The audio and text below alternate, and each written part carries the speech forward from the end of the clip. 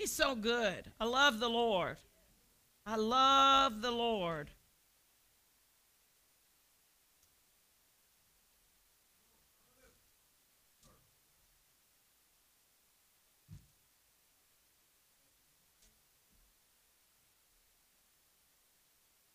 I'm going to go right into our message tonight, and we will honor the Lord with our tithe and offering at the end of the service. Join me in Ezekiel 47, and we're going to continue talking about God's powerhouse.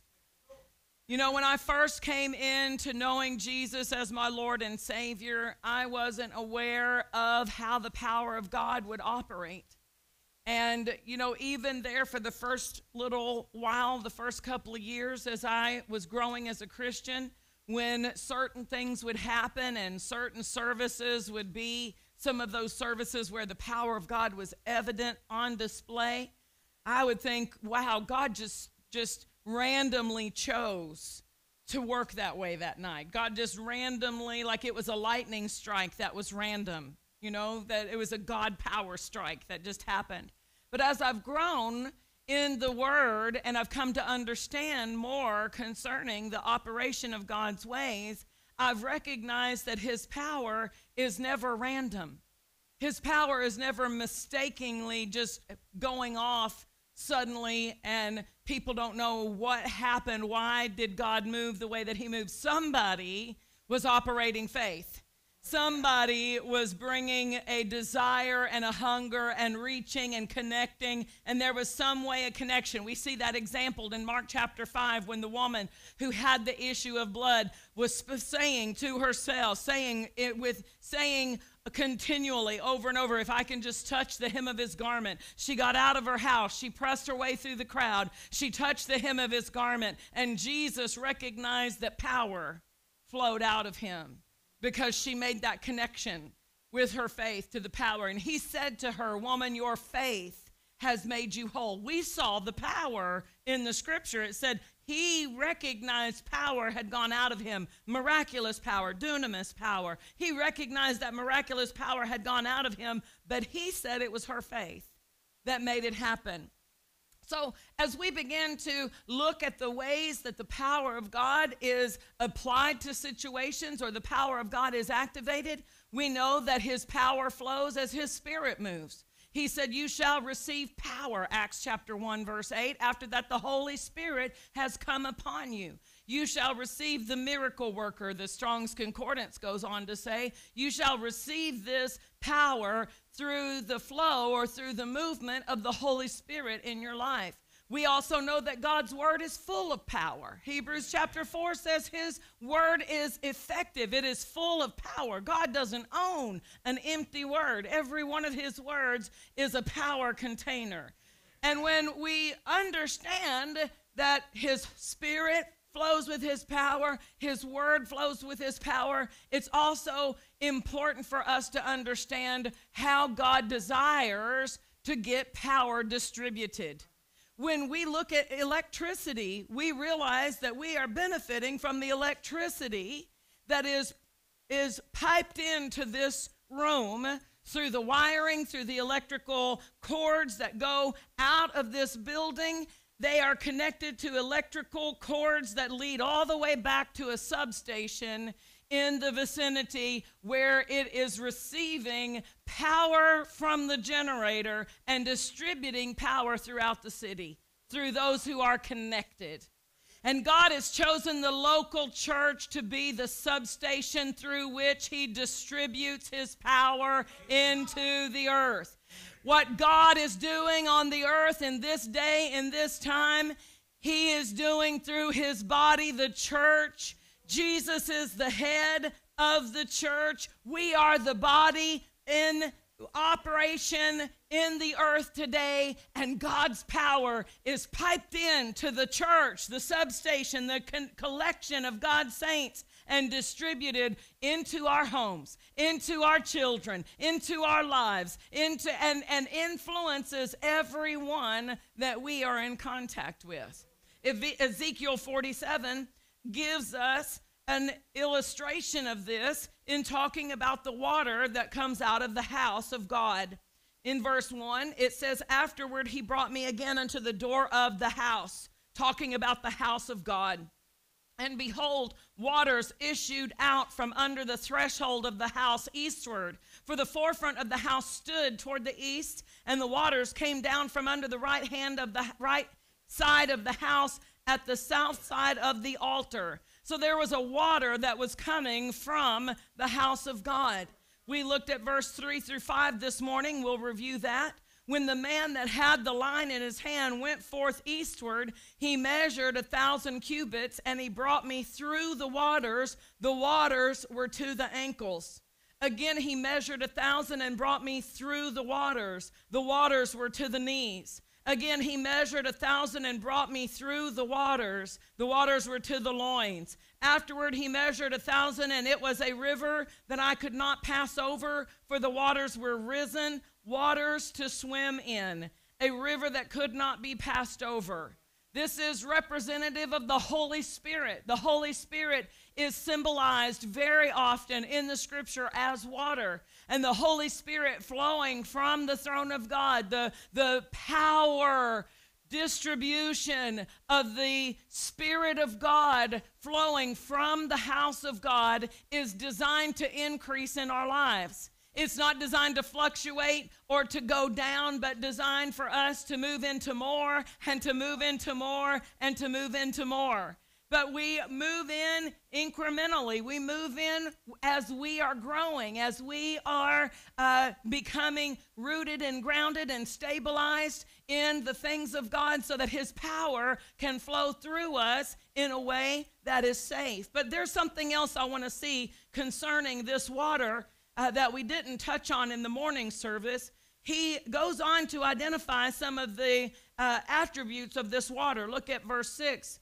Son of man, what have you seen this? Then he brought me and caused me to return to the brink of the river. Now when I had returned, behold, at the bank of the river were very many trees on the one side and on the other. Then he said to me, these waters issue out toward the east country and go down into the desert and go into the sea, which being brought forth into the sea, the waters shall be healed. And it shall come to pass that everything that lives, which moves, whithersoever the rivers shall come, shall live.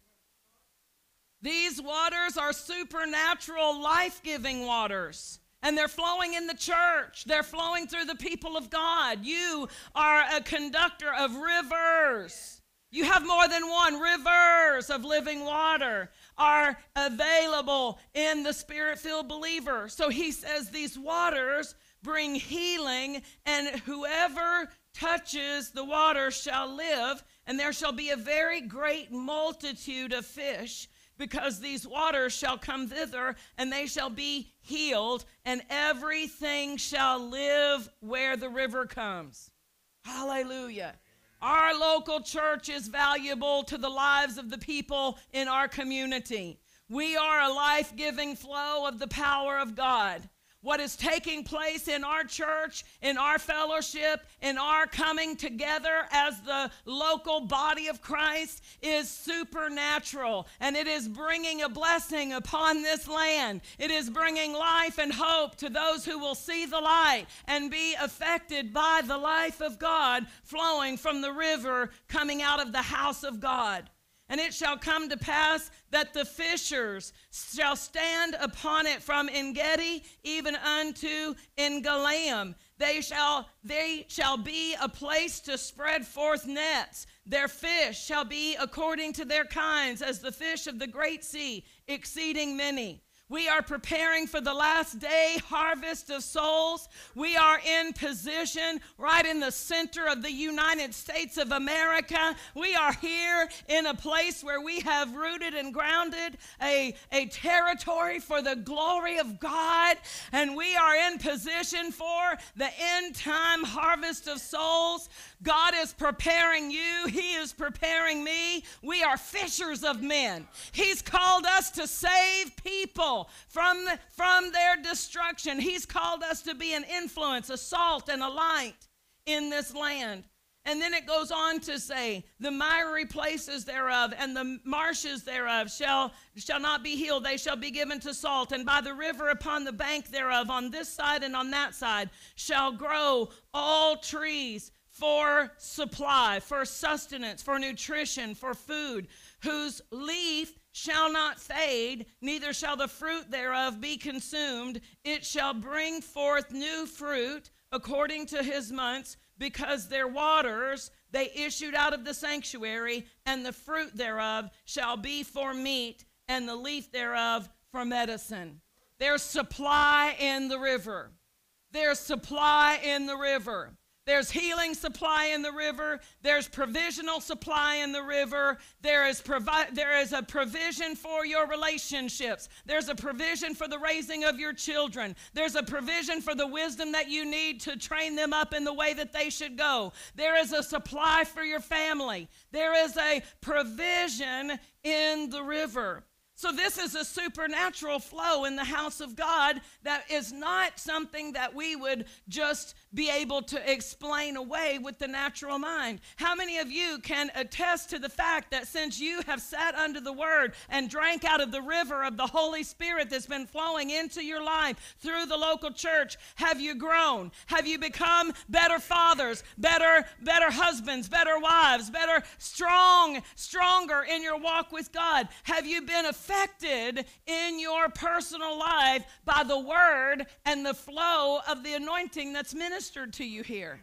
Hallelujah. You can't explain that. You can't explain that with the mind, that you are going and sitting in services and fellowshipping with other saints and explain how that changed your life, but it has, because it's supernatural supply of God that is available through the house of God, available through the plan of God. Jesus chose the local church. He's the head of the church, and he has established the local church to be the change agent in our lives and also in the lives of the people that we influence. Hallelujah. Ephesians chapter 1, we were singing about the greatness of the name of Jesus, the name that is above every name. And in Ephesians chapter 1, we find out this power connected to the name of Jesus and the position that he holds. And when we read this, it would be appropriate to see your place in Christ as you read this, because God intends for you to see you in him as you see him in this verse. He does not want you to see Christ without you, and he doesn't want you to see you without Christ. We are one with Christ Jesus. We are one because he's washed us in his blood. We are one with him because he has given us new life. He has raised us out of spiritual death and made us alive unto God. And through his shed blood and through his laying down of his life, we have been made the righteousness of God in Christ Jesus. We've been made new creatures in Christ Jesus. Old things are passed away and all things are created new. We have been made in the image of God. We have been made in his likeness. We have been made righteous and holy, sanctified and set apart. And he wants us to see ourselves in Christ. In Christ I live. And so when we read this, we've got to read where we are seated together with him and find out how we got seated together. This is a portion of a prayer that's prayed in Ephesians 1. And it's an effective prayer for you to pray over yourself and to pray over your family. But in this prayer, he asks that the wisdom and revelation of God would operate in the people of the church at Ephesus. Because for them to know what belongs to them in Christ, they need to be revealed by the Spirit of God. They've got to see it with spiritual eyes. You can't understand it just in the natural. You have to allow the Holy Spirit to open it to you. And he said that you would have the spirit of wisdom and revelation. That's talking about wisdom and revelation operating in your born-again spirit, so that so that the eyes of your understanding would be enlightened, so that you may know. And then he talks about three things that every believer needs to know. First of all, that you would know what is the hope, the expectation, the earnest, eager expectation of his calling. That there's a calling for every one of us, that God has a plan and a purpose for every one of our lives. He didn't save anybody and look at us and say, I don't know what I'm going to do with you. No, he saved you. Already in you is a plan and a design, because you are fearfully and wonderfully made. You are created with God's design and his fingerprints. The Bible says you are his handiwork. You are his workmanship. You are his masterpiece. Amen? You are a designer's original, because God made you with his plan in mind. And so for us to understand what is the hope of his calling, we've got to have the wisdom and revelation to understand it. The second thing, he said that you would know what are the riches of the glory of his inheritance. He wants you to know what you have received by inheritance. He wants you to know the riches of the glory that belong to you as an heir of God and a joint heir with Jesus Christ. And it has finances, but the glory of God is not limited to finances. It's the goodness of God. It's the favor of God. It's his compassion. It's his wisdom that's available to you. He wants you to know what is the riches of the glory of his inheritance. But the third thing is what I want us to look at in verse 19. That you would know what is the exceeding greatness of his power towards us who believe. He wants you to know the power operating in your faith. He wants you to know the effect of that power that is activated by your faith, that you would know the exceeding greatness of his power towards the believer, according to the working of his mighty power, which he worked when he raised Jesus from the dead. That's the power working in you, the resurrection power that raised Jesus from the dead. That power is at work in every person who is called upon the name of Jesus. That resurrection power is at work to raise you up out of spiritual death and to bring you into the newness of life. Hallelujah. That resurrection power doesn't stop just because it's made us alive unto God. That resurrection power keeps working in our life until it seats us together in heavenly places with Christ. Look what it says next. The power that he worked in Christ when he raised him from the dead and set him. That resurrection power has put you in Christ. The resurrection power raised Jesus out of spiritual death, out of the grip of hell, out of the grip of the punishment that he was taking for our sins, raised him up and continued its operation and continued until it had placed him at the right hand of the Father, the position of authority to rule and reign with the name that is above every name. The next verse says, far above. That's where we sit. Far above all principality, all power and might and dominion and every name that is named, not only in this world, but also in that which is to come. This is the working of the resurrection power that's operative in you. This is the power that's working in you, setting you above the curse, setting you above the circumstance, setting you above the situation. You're above poverty. You're above lack. You're above sickness. You're above You're above disease. You're above and not beneath. Why? Because the resurrection power is working to put you over. It's working to cause you to rule and reign. It's working to cause the authority that is granted to Jesus and delegated to you to be operating in your life on a natural situation against any adversity that comes against you. We need the resurrection power. I've got resurrection power living on the inside, Jesus. You have given me freedom. That resurrection power is to help me in my finances. That resurrection power is to help me in my marriage. That resurrection power is to help me with my children. That resurrection power is working to help me no matter what it is I'm facing. I'm supposed to operate that power, the power that works in those who believe. Hallelujah. And it's operating in us not just for us personally, but for our purpose in the body, for our purpose in the work of God, for our purpose in the church. He says he has put all things under Jesus' feet.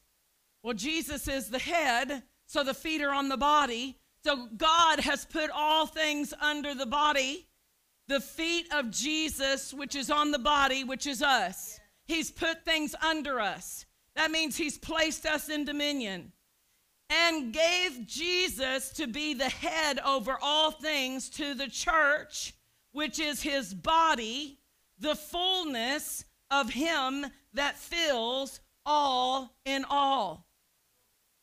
We've got to, here's a key for maturity. Here's a key for maturity as a believer. As I grow in Christ, I will move from a perception of just how the word pertains to me personally, and I will expand that perception to begin to see myself in the body. When we become mature believers, we aren't just thinking about us personally. We're thinking on a bigger level of the connection that we have with the body. Just like a child, when they're a little baby, all they think about is they're hungry. All they think about is their diaper's wet. They don't care that you haven't had any sleep and they just fell asleep, right? They have their needs numero uno. And everybody else, it doesn't matter what the rest of the house, the schedule, the comfort, the atmosphere, it's all about the baby, right? Well, as maturity takes place, those children become more aware of their part, of their responsibilities, and they grow in their capabilities, and with those capabilities, they learn how to set the table. They learn how to clean up after themselves. They learn how to empty the trash. Amen? There are responsibilities because they see we're in a family here. And that's true about believers. We're a family. We're a family, and our authority isn't just operative in our personal life. It is, but not just for our personal life. Our authority also rolls over into our place in the family. So Jesus is the head of the church, which is his body. The body is the fullness of him who fills all in all.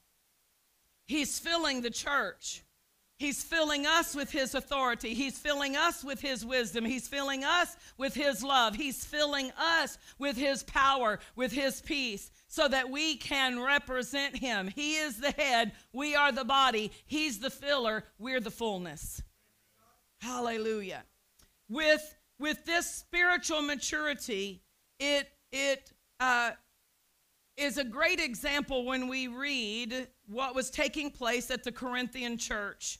1 Corinthians is a book where the Apostle Paul was bringing correction to some areas that they were either very zealous in or out of line in.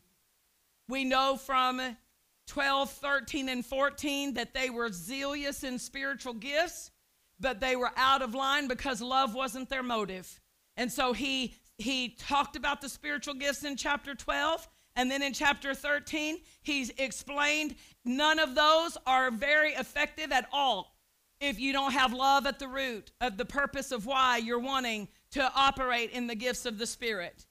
And then he goes back in chapter 14 and says, you need to desire the spiritual gifts, but you need to have that motivation correct. And then he goes back to encouraging the moving of the Spirit in their church, but with order. With order. But you know, in the book previous, and not the book previous, but the chapter previous, in chapter 11, he was also bringing correction. 1 Corinthians 11 is where he brings correction about the Lord's Supper. And he talks about the way that they were dealing with each other when it came time to eat the Lord's Supper. For instance, he says, let's go ahead in chapter 11, verse 18. For first of all, when you come together in the church, I hear that there be divisions among you. Divisions, and that's talking about strife, schisms, things that people are bantering and bickering about. And then in verse 19, for there must also be heresies among you, that they which are approved may be manifest among you. When you come together, therefore, into one place, this is not to eat the Lord's Supper, for in eating, everyone takes before another his own supper, and one is hungry, and another is drunken. Have mercy. What, have you not houses to eat and to drink in, or despise you the church of God, and shame them that have not? So what's really the problem here? They're shaming people who don't have supplies to bring to the Lord's Supper. And some people are coming in and bringing a whole big chat and chew meal. Got their mugs out, got their muffins out, mugs and muffins. I'm not going to have no mugs and muffins in the church. No beer and hymns either, not in this church. We are teetotalers, y'all. Not playing that game. And so they were bringing their big supply, and there's somebody else who all they could afford was, to bring their Ritz crackers, and they got their little Ritz crackers, and they're like, I brought my crackers, and I got my grape juice, and here they are with a big, huge loaf, and they're chowing down on their loaf. Ooh, this is some good sourdough. Mama done made some sourdough bread. And they're chowing down on their sourdough bread and smacking their lips, and somebody's over there eating their little cracker. So I thought we were supposed to be here honoring the Lord's Supper. And y'all are about getting full, right? No. So he was dealing with their approach. He was dealing with the way that they were treating each other, as well as the way they were treating this time of honoring the Lord's Supper. I want to look specifically at verse 29. He goes through, and the Lord Jesus, he says in verse 23 that Jesus personally dealt with him about the Lord's Supper and how it should be honored.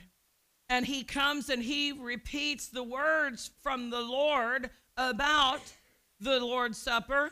And then in verse 29, he says, he that eateth and drinketh unworthily, eateth and drinketh condemnation. I know King James uses the word damnation, but we don't have that same concept today. Condemnation would be a more appropriate translation for today. He that eateth and drinketh unworthily, eateth and drinketh condemnation to himself. Why? He's not discerning the Lord's body. So let's look at the word unworthily. Ly denotes that it's an adverb. Adverbs only deal with verbs. They only speak of the verb. So it's not talking about an adjective that says you are unworthy. It didn't say if an unworthy person. It says if they eat it or drink it unworthily. How you eat it. If you say that person runs swiftly, you're talking about how they run. If you say they read swiftly or they read rapidly, rapidly is talking about how fast they are reading. So if you eat or drink unworthily, you are eating. It's the manner in which you're eating and drinking that is under scrutinization here, not you as a person. So it says the way that people are partaking is a demonstration of how they discern the Lord's body. Well, he is talking about recognizing the bread. The broken body is represented in that bread. It represents Jesus was broken for me. So as I receive it, I'm going to receive it as the broken body of Jesus that paid for my wholeness. As I receive the shed blood, which is represented by the juice, I'm not drinking it like it's juice. Do you remember when our boys, after we would have, my teenage son and her teenage son were very close in years, and as soon as the church had a communion, they would follow the ushers back to finish the grape juice and eat the rest of the crackers because they were so hungry. They were just eating crackers and drinking juice. They weren't considering this as communion. Were you there with them, Shane? You might have been the ringleader. He might have been saying, come on. Shane was there. They were not partaking of the supper. They were just eating crackers and drinking the juice that was left in the cups that were unused. The unworthily does represent the broken body and the shed blood, but there's a twofold meaning in this. Because what's he talking about in the previous verses? He's talking about how they're treating each other. And then what does he go back to? In verse 33, what does he go back to? Wherefore, my brethren, when you come together to eat, wait for each other. So now we're going back to the purpose. In context, it is referring to the honor that we give to the broken body and the shed blood. But if I try to say I honor the broken body, but I despise you, am I really honoring the body and the blood? Because you're here today because Jesus washed you in that blood. You're saved today because he was broken so that you could be made whole. So for me to really honor the body and the blood, I'm going to honor those who are purchased by the blood and not just say, oh, I honor the blood. I honor the broken body of Jesus, but I don't have time for you. That's not honor. He said the issue was with how they were dealing with each other. And he said, this is eating and drinking unworthily, because if we're not walking in love with each other, we might as well set the communion cup down, set it down, and go fix the problem. He said, don't even bring an offering to the altar if you've got an issue with your brother in Christ. You stop before you offer. God doesn't want the offering when there's strife amongst his children. And nobody's got strife here, but our concept is the recognition that God has of the body, that we see each other as a family, that we treat each other in a way that honors the blood that was shed for each other. You are God's purchased possession. You are God's redeemed. Just like I am. I'm not the only redeemed one in the room. We're redeemed. And so my maturity begins to unfold that revelation in me that I'm discerning you as a part of the body of Christ. And I'm recognizing your place in the body. Hallelujah. So discerning the Lord's body. The Weiss translation of verse 29, when it says not discerning the Lord's body, the Weiss translation says, if he does not properly evaluate the body. Evaluate, or could we even use the word esteem? Evaluate is talking about looking at something to discern the value of it. I'm going to evaluate this. I'm going to scrutinize it. I'm going to look it over and determine what's valuable. So we could use the word esteem as well if we're not properly esteeming each other in the body of Christ. The Amplified says, if we are not without discriminating and recognizing with due appreciation. Due appreciation. Hallelujah. So in verse 33, again, it says, wherefore, my brethren, when you come together to eat, tarry one for another. The New English translation says, so my brothers and sisters, when you come together to eat, treat one another as honored guests by waiting one for another. Treat one another as honored guests. Glory to God. The Amplified says, wait for one another and see to it that no one is left out.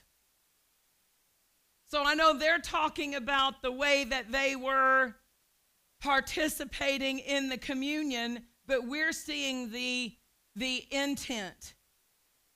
That discerning the Lord's body is recognizing the value of each other in the body of Christ. Ephesians 4. That's an important element before we move into this next part. So I took the extra time to really emphasize that as a needed element of the powerhouse of God. For God's powerhouse to be effective, he's got to have all of the pieces connected correctly. Ephesians 4, let's begin in verse 11. And he gave some apostles and some prophets and some evangelists and some pastors and teachers. Who is he? Jesus Christ. Jesus gave some apostles and prophets and evangelists, some pastors and teachers.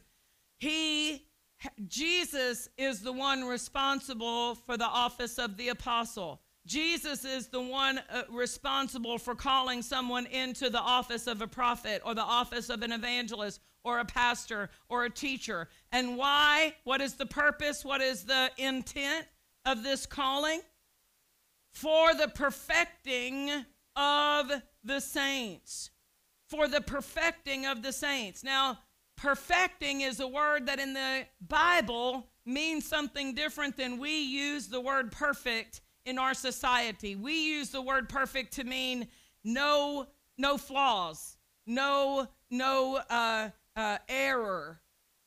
But the word perfect in the Bible is a word that means mature. It actually in the original language means to take something from the beginning to the full complete cycle of maturity or development. So we could say for the development of the saints, for the maturing of the saints. So the fivefold ministry operating in the local church, the fivefold ministry is not called to operate in other organizations. It's called to the church. Jesus, the head of the church, established these offices and the supernatural equipment in the offices to operate in the church for the benefit of the saints so that the saints could be matured, so the saints can be developed. All of us are in stages of growth. Nobody has arrived at the end. Hallelujah. We are all, I told my daughter, we are lifelong learners. We're always going to be learning and growing and developing. So this establishing of these equippings in the local church, in the church overall, is for the maturing or the developing, the perfecting of the saints. The Amplified uses the word full equipping. Full equipping of the saints.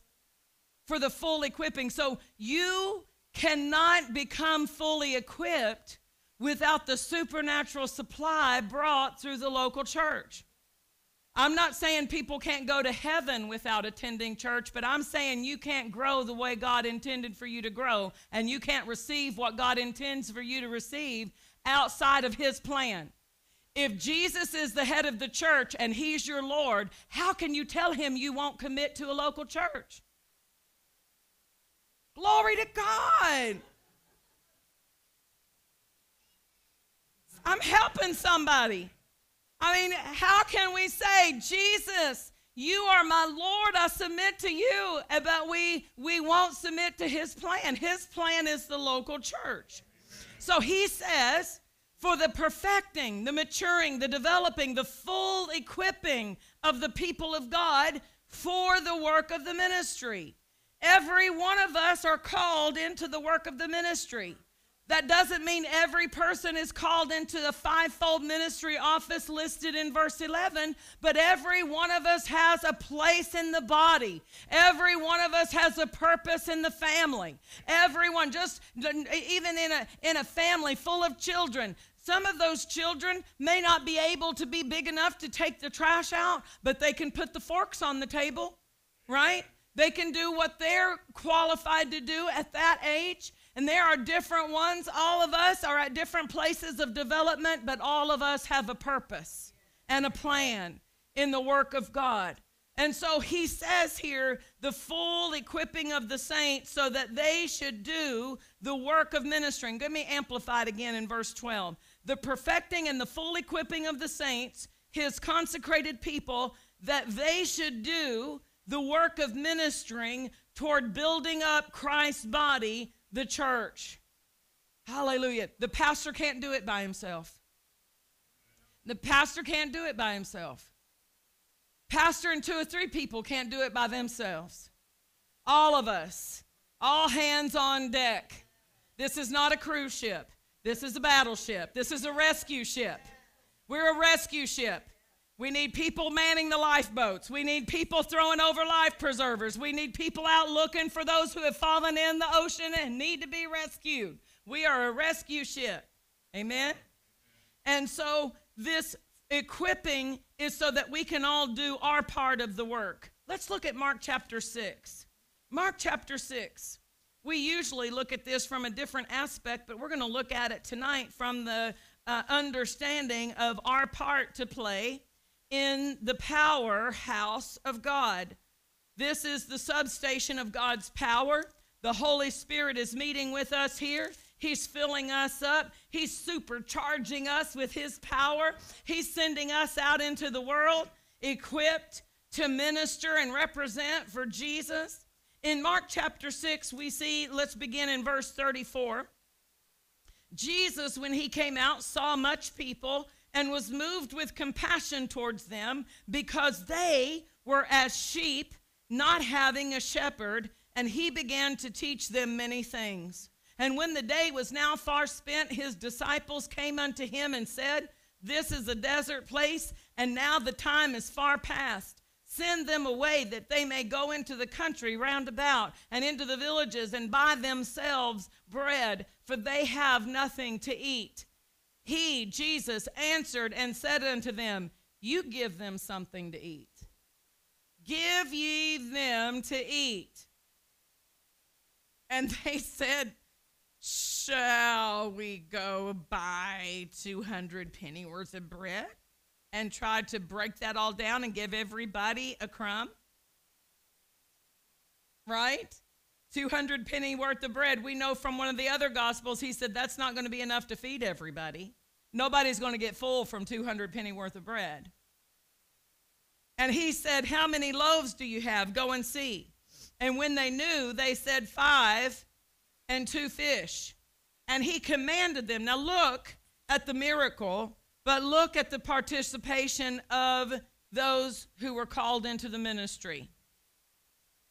He commanded them to make all sit down by companies upon the green grass. And they sat down in ranks by hundreds and by 50. So now we've got the disciples who are keeping order. They're setting people in positions. They're placing them so that there can be a distribution. And there's 5 loaves and 2 fish. And we're setting these people down, right? We're organizing them. And when Jesus, when he had taken the 5 loaves and the 2 fish, he looked up to heaven and he blessed and broke the loaves and gave them to his disciples. Okay, I need some help. Brother Earl, come up here. Pastor Marie, come up here. Michelle, Aaron, would y'all come up here, please? Y'all going to be my disciples, and you can just pretend there's 12 of them. If I say 12, I might get, okay? So here's my disciples. Come over here and stand. Here's my disciples. I've got all 12. Y'all just imagine all 12 up there. And I'm Jesus. I've got thousands of people sitting here hungry with no food to eat. And I've got two fish and 5 loaves of bread, and I hold it up before the Lord, and I bless it. Father, I bless this provision in front of everybody. Everybody's seeing me take these 5 loaves of bread, and they, according to Bible theologians, they say this was a little boy's lunch. Another gospel tells us that, right? So they weren't big loaves of French bread. They were little boys' lunch bread. Little baguettes. He's blessed the 5 loaves, and now he breaks it. Has it multiplied yet? No. He just broke what he had and distributed it. Now you go and feed all those people. You go feed all those people.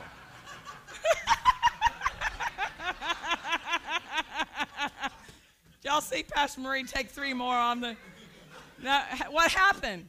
As they went, the multiplication happened in the hands of the people of God. It happened in the... He's tore his...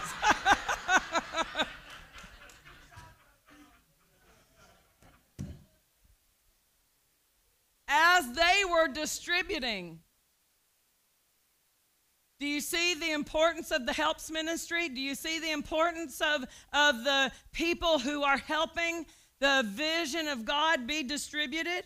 Remember the flow of the water coming out of the house? It was ankle deep, but as it continued to flow, as it continued its progress, it moved up to the knees, it moved up to the waist, it moved up until there was water to swim in. The more that we are participating and helping distribute the Word of God, helping distribute the bread of God's Word, the more it is manifesting an increase in the body. It multiplied in the hands. Hallelujah.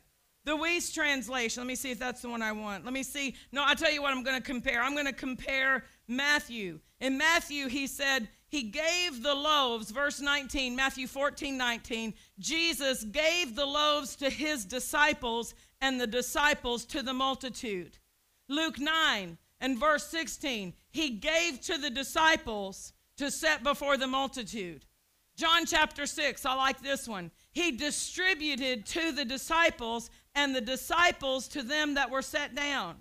So Jesus distributed, he broke what was in his hands, but when it got into the hands of the workers in the church, when it got into the hands of the children's ministry, when it got into the hands of the youth ministry, when it got into the hands of the greeters, when it got into the hands of the worship team, they're distributing it. And it's multiplying in the ushers' hands, in the parking lot team's hands, multiplying in their hands as they're distributing it.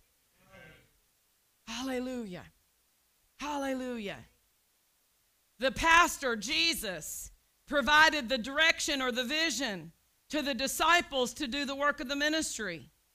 And that's still the plan for today, that the saints, the full equipping of the saints, so the saints can do the work of the ministry.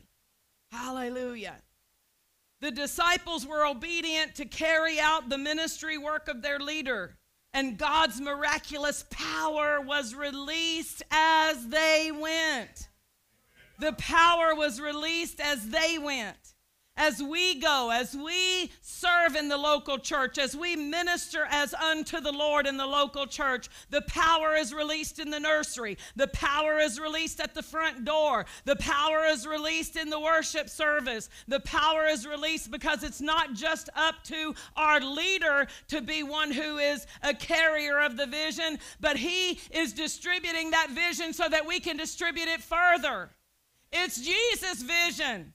It's Jesus' purpose. Jesus called Pastor Steele. Pastor Steele didn't call himself and name himself a faith builder. Jesus called him to build people's faith and to frame their world. And he entrusted to us this same vision that we get to be faith builders, that we get to carry the word of God and the light and the power of God into the lives of the people that we can touch.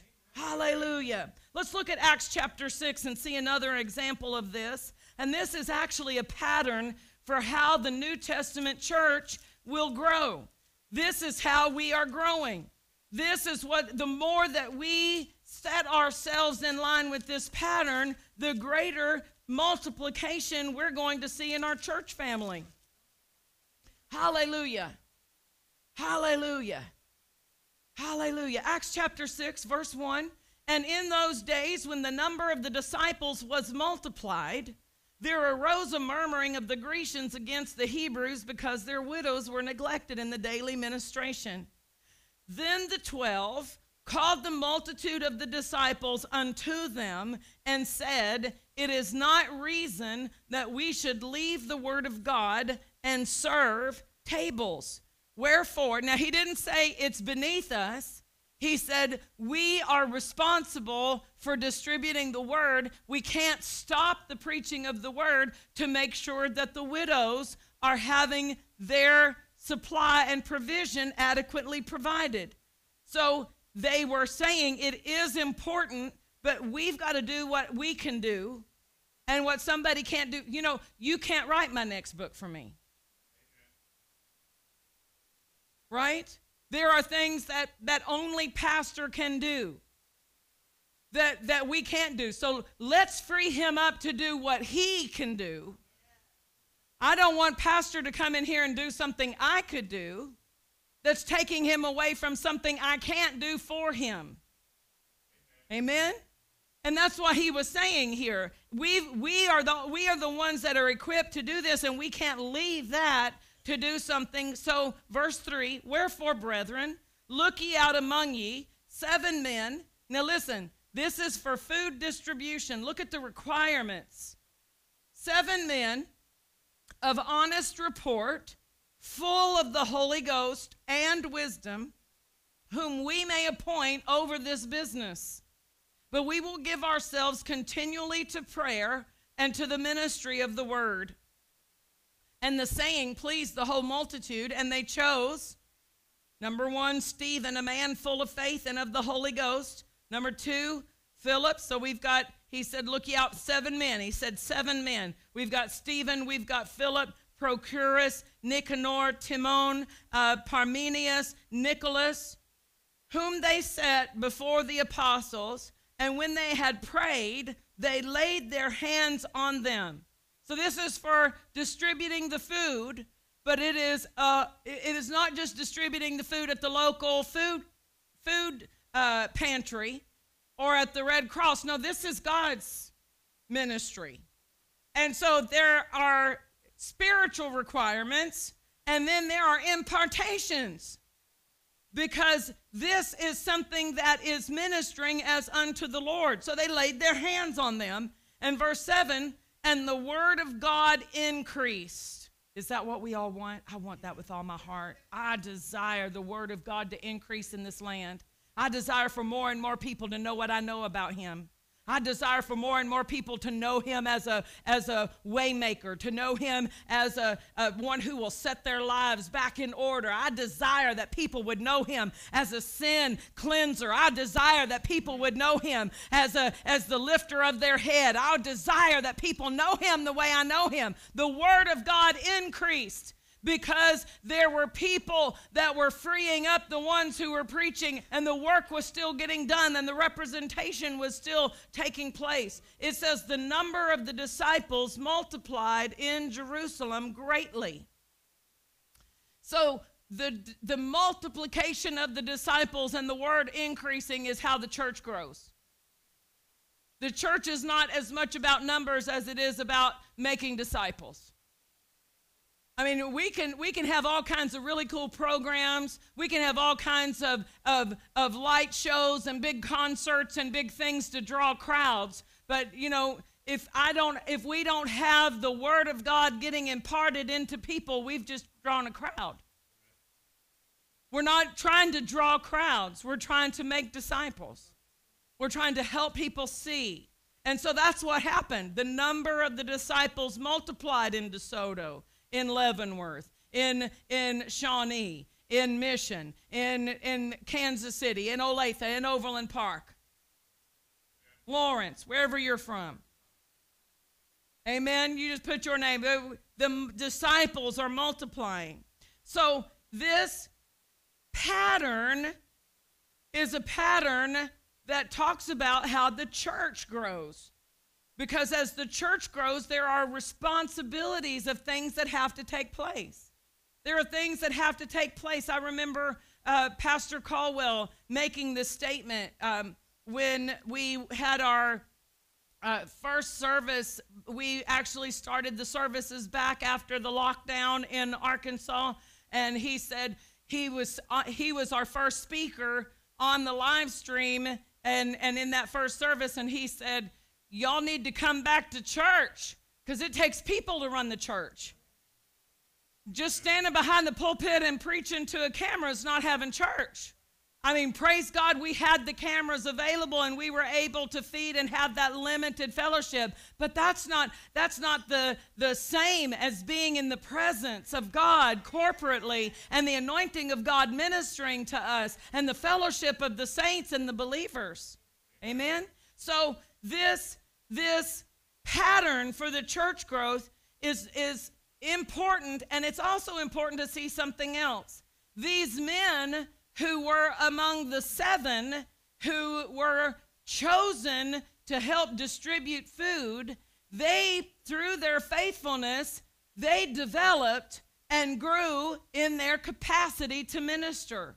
The very next verse speaks of Stephen, the one that it said, Stephen, full of faith and of the Holy Ghost. It says in verse 8, Stephen, this man who is distributing food, he is full of faith and power. He did great wonders and miracles among the people.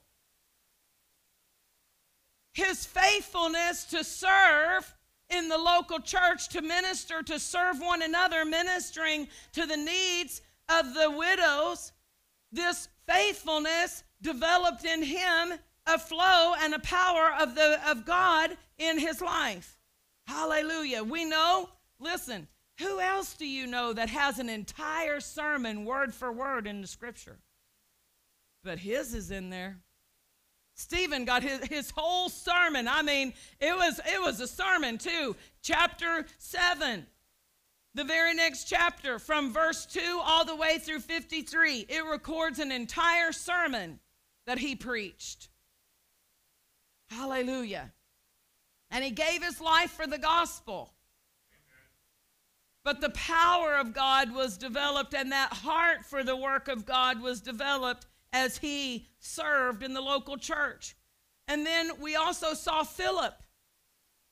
In the next chapter, Philip is talked about and his ministry. Here's Philip, who was serving in the local church, and it says in chapter 8, verse 5, Philip went down to the city of Samaria and preached Christ to them. And the people with one accord gave heed unto those things which Philip spoke, hearing and seeing the miracles which he did.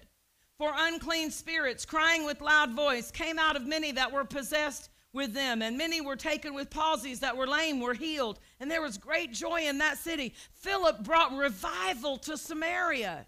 This is Philip who had been distributing bread. Hallelujah. Why? Because bread wasn't beneath him.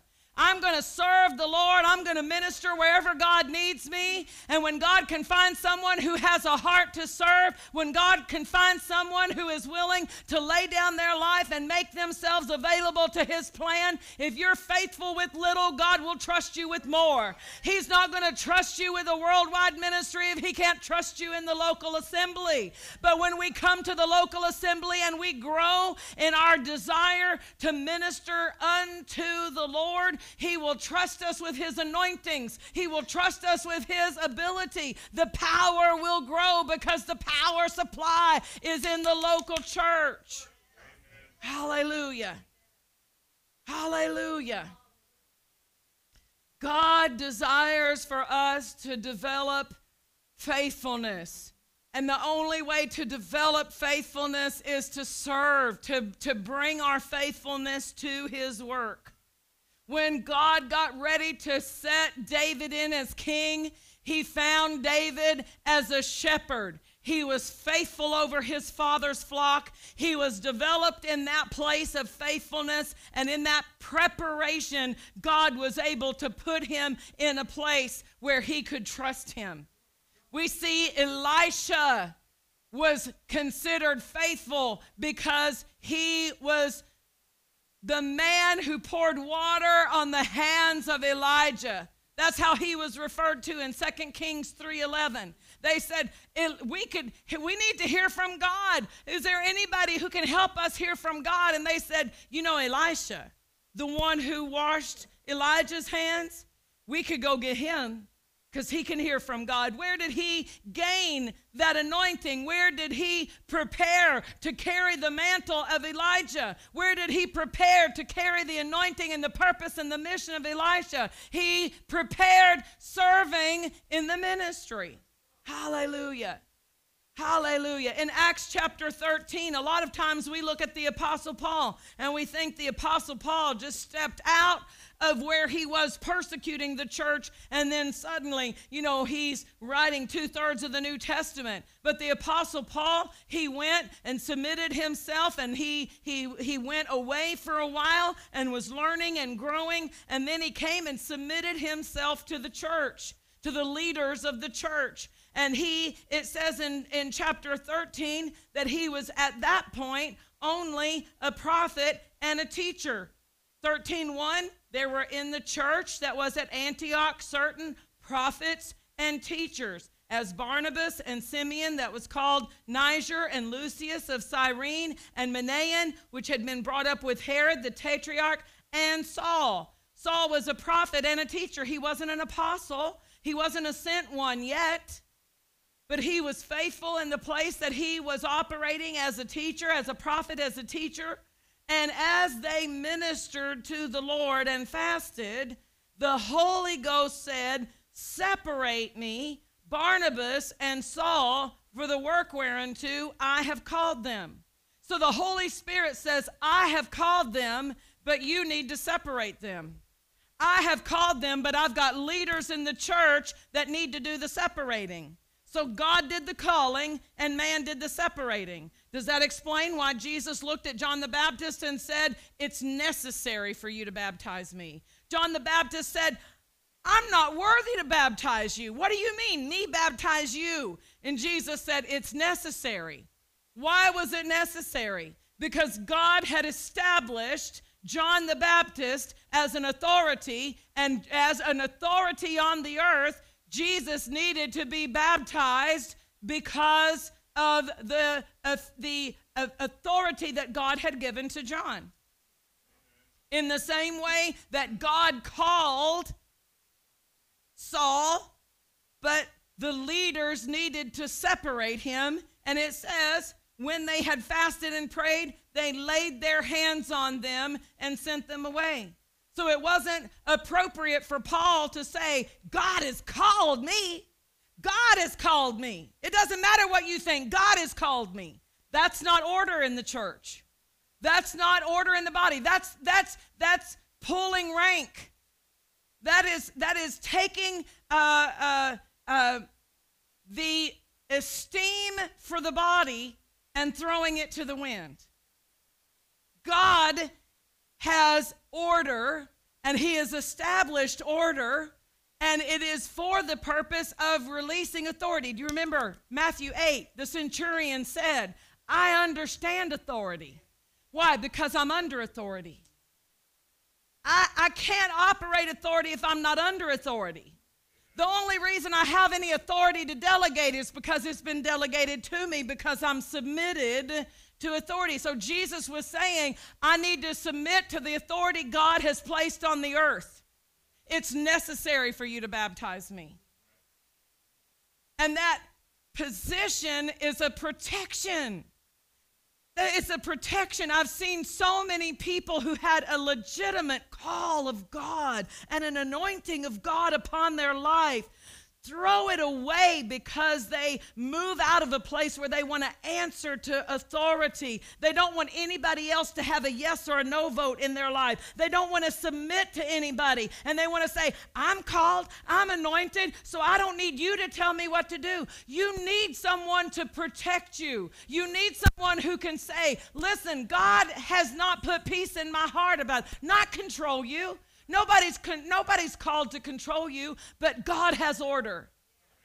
And if we're not submitted to order, we will abort the plan and purpose of God on our life. If we don't stay in a position where God can recognize through our leaders the call of God and help us and implement into our lives the necessary impartations, That person can have a legitimate call and a legitimate anointing, and it be aborted, it be abandoned because they refuse to submit to authority. God called, but he delegated to the church leadership to separate. Jesus said, it's necessary for John to baptize me. Matthew 10, verse 40. Do you see why we need the local church? Do you see the protection in the local church? Do you see that when I'm connected and I'm submitted correctly, that the power can flow through me? The power can increase in my life? Matthew 10:40, he that receives you receives me. And he that receives me receives him that sent me. Why? Jesus was under authority. He says, I'm sent. I'm sent. And as long as I am doing the bidding of the one who sent me, the one who's delegated authority to me, then you can receive from God because he sent me. But let me tell you what else that means. That means when Jesus sends, then in the one that he sends, they're representing Jesus. When Pastor Steele, as the pastor, he is sent and set in place as the pastor. So we receive him, he not as a controlling, not as someone who dictates our life, but when he speaks, Jesus can speak through him to me. Jesus can minister through him to me because he's representing Jesus. Can I take it a step further? When Dave Smart preaches on Wednesday night, it's not Dave Smart. Pastor Steele called Dave Smart, called Jim Molson, called Ron Poole to help assist ministering when the Washingtons are ministering in the children's ministry. Pastor is in the children's ministry because he set them.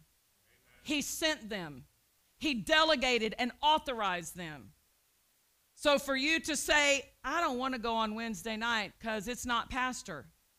It's pastor.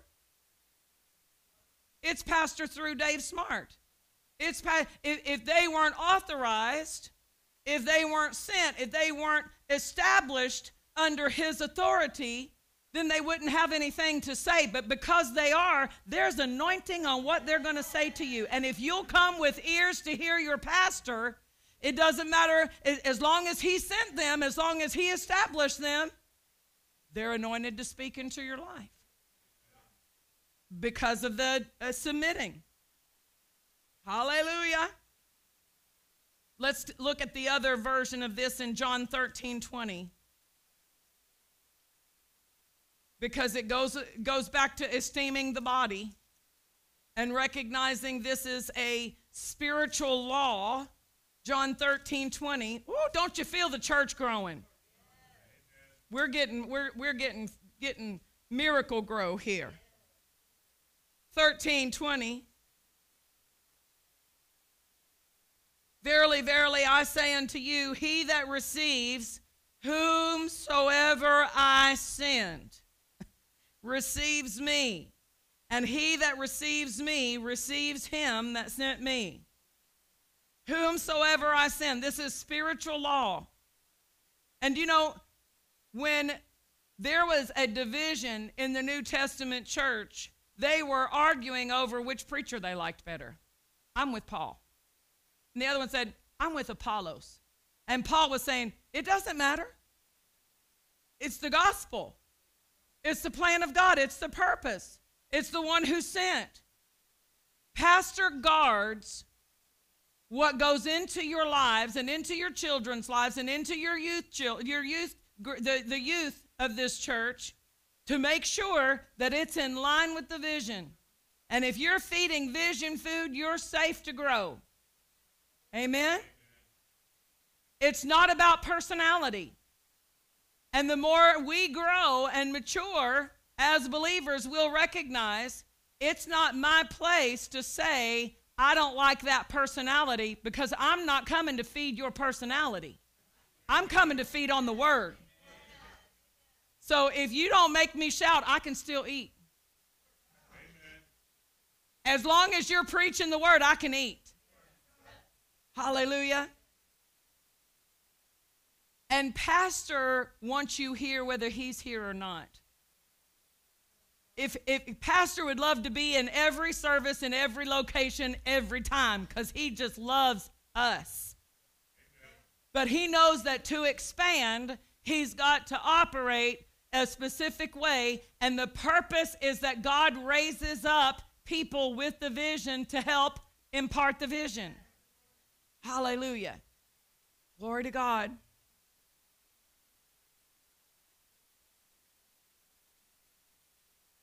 Grow, baby. We'll start stopping. How many closings do I get tonight?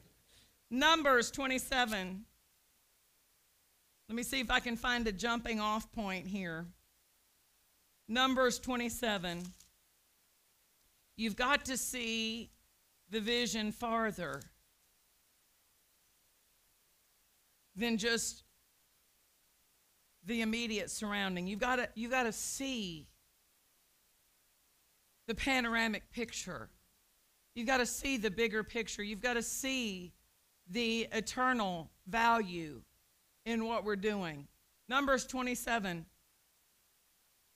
verse 18. The Lord said unto Moses, take thee Joshua the son of Nun, a man in whom is the Spirit, and lay your hand upon him, and set him before Eleazar the priest, and before all the congregation, and give him a charge in their sight. And you shall put some of your honor upon him, that all the congregation of the children of Israel may be obedient. Hallelujah. Now, what qualified Elisha for Elijah's anointing and mantle? He said, if you see me as I go. One translation says, if you can see as I see. If you can carry the vision, because the anointing is not for a different vision. The anointing that Elijah carried, Elisha completed. The purpose for the anointing, the assignment for that mantle, he continued and completed what Elijah had started. And so God tells Moses to put some of the honor to impart into him of his Spirit. And then it says over in Joshua chapter 11, this is important because this is us. Pastor has trusted us to serve in his local vision, the vision for the church. He has entrusted us to serve in this ministry. And some people say, oh, you mean that little rock church on the corner? They don't know what we're doing. They don't know how we are reaching around the world from this little rock church on the corner in DeSoto. They don't know that we're preaching in Spain, that we're preaching in Mexico, that we're preaching in all of these places out of this little rock church. Because one minister said, y'all are like the iceberg. You see this little tip up above the water, but underneath it's massive. And what people don't see about this ministry from the first view, they don't see how massive and far-reaching the anointing is taking place through this ministry. Joshua 11:15, as the Lord commanded Moses, his servant, so did Moses command Joshua, and so did Joshua. He left nothing undone of all that the Lord commanded Moses. And that needs to be the heart cry of every faith builder. Let me carry on and carry out the vision that you have given to our pastor. Let us, the vision that Jesus has entrusted to this church, let me be a carrier of it. Let me be a doer of it. Amen? Praise God, because we're the powerhouse. We're the powerhouse. We're the powerhouse. What God's going to do in this day, he's going to do through the local church. What God's going to do in the days to come, the outpouring is going to come to the local church, and the harvest is going to come. The souls are going to be brought into the church. Hallelujah. So we've got discipleship that's going to take place. We've got learning. We need an army to go into the prison. We need an army. The prisons are about to open back up to us, and we need to send our group back in to minister in the prison. Hallelujah. Thank you, Lord, for trusting us with your vision. Thank you, Lord, for placing within our church family your assignment, your anointings, your equippings. Say this with me. Father, I submit to my part of this plan. Show me how I can put my hands to work in your field. Make me understand the importance of my place in the church. In Jesus' name. Praise the Lord. Have you received tonight? Before we leave, we want to honor the Lord in the tithe and the offering. If you're prepared to sow tonight, we will prepare for that ministry unto the Lord. Hallelujah. The Lord is good all the time. And all the time, God is good. Amen. As we prepare to honor the Lord in the tithe and the offering, if you are interested in the giving by text to give, that information is on the screen. If you're making out a check, you can make it payable to Faith Builders. If you're filling out the envelope using cash, please fill it out completely so we can properly receipt you at the end of the year. If you're joining us by live stream, you can join us through a drop-down link at buildfaith.net, and you can give through that method as well as the text to give. We're excited about what God is doing with our television broadcast. We are in our Project 2414 at 4.77%. That is for the year of English and Spanish broadcast. We shared this morning that we have had an invitation, and we have accepted the invitation to be on internet radio through Radio Vital, which is a Spanish network that is reaching across the world. And they want the word of faith specifically, and so they have invited us to come on and to minister on that. And they are giving us the airtime free of charge. They are a ministry, and so they say, of course, we accept offerings, but we don't charge for it. And so we are honored to be a part of that, and we will be sowing into their ministry. They are connection of friends that we met through our fellowship with Fresh Oil Fellowship through Pastor Nancy's connection. So we're excited about that. So be praying with us for our reach to just continue expanding. Amen. Let's stand to our feet as we prepare to give. Ushers, if you'll come. Hallelujah. Say this with me. Lord, I honor you with this seed that I'm sowing, with my tithe. I recognize you as the source of the blessing. You are so good to me. And I thank you, Lord, for multiplying my seed sown. In Jesus' name. Come rejoicing.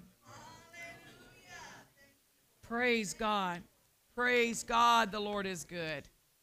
Hallelujah. Thank you, Jesus. Thank you, Jesus. Father, we're so honored by your presence in our midst. As we honor you with our giving tonight, Lord, we recognize that you are the strength of our life.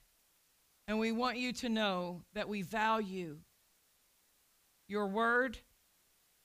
We will be doers of your word. We value your blessing. And Lord, we will operate in the fullness of the blessing. We thank you for it. In Jesus' name, amen. Thank you. Praise God. As we prepare to dismissed today, declare with me, the vision of our church will always be to build people's faith and frame their world by the Word of God. You and I will always be world changers. God bless you. Thank you for joining us for this message. We would love to hear from you. If you have a prayer request or want to share how this message has helped you, send us an email at main@buildfaith.net. This message and many more materials are available to you free of charge, can be found at buildfaith.net or at any of our location media stores. As always, keep the switch of faith turned on and build your faith and frame your world by the Word of God.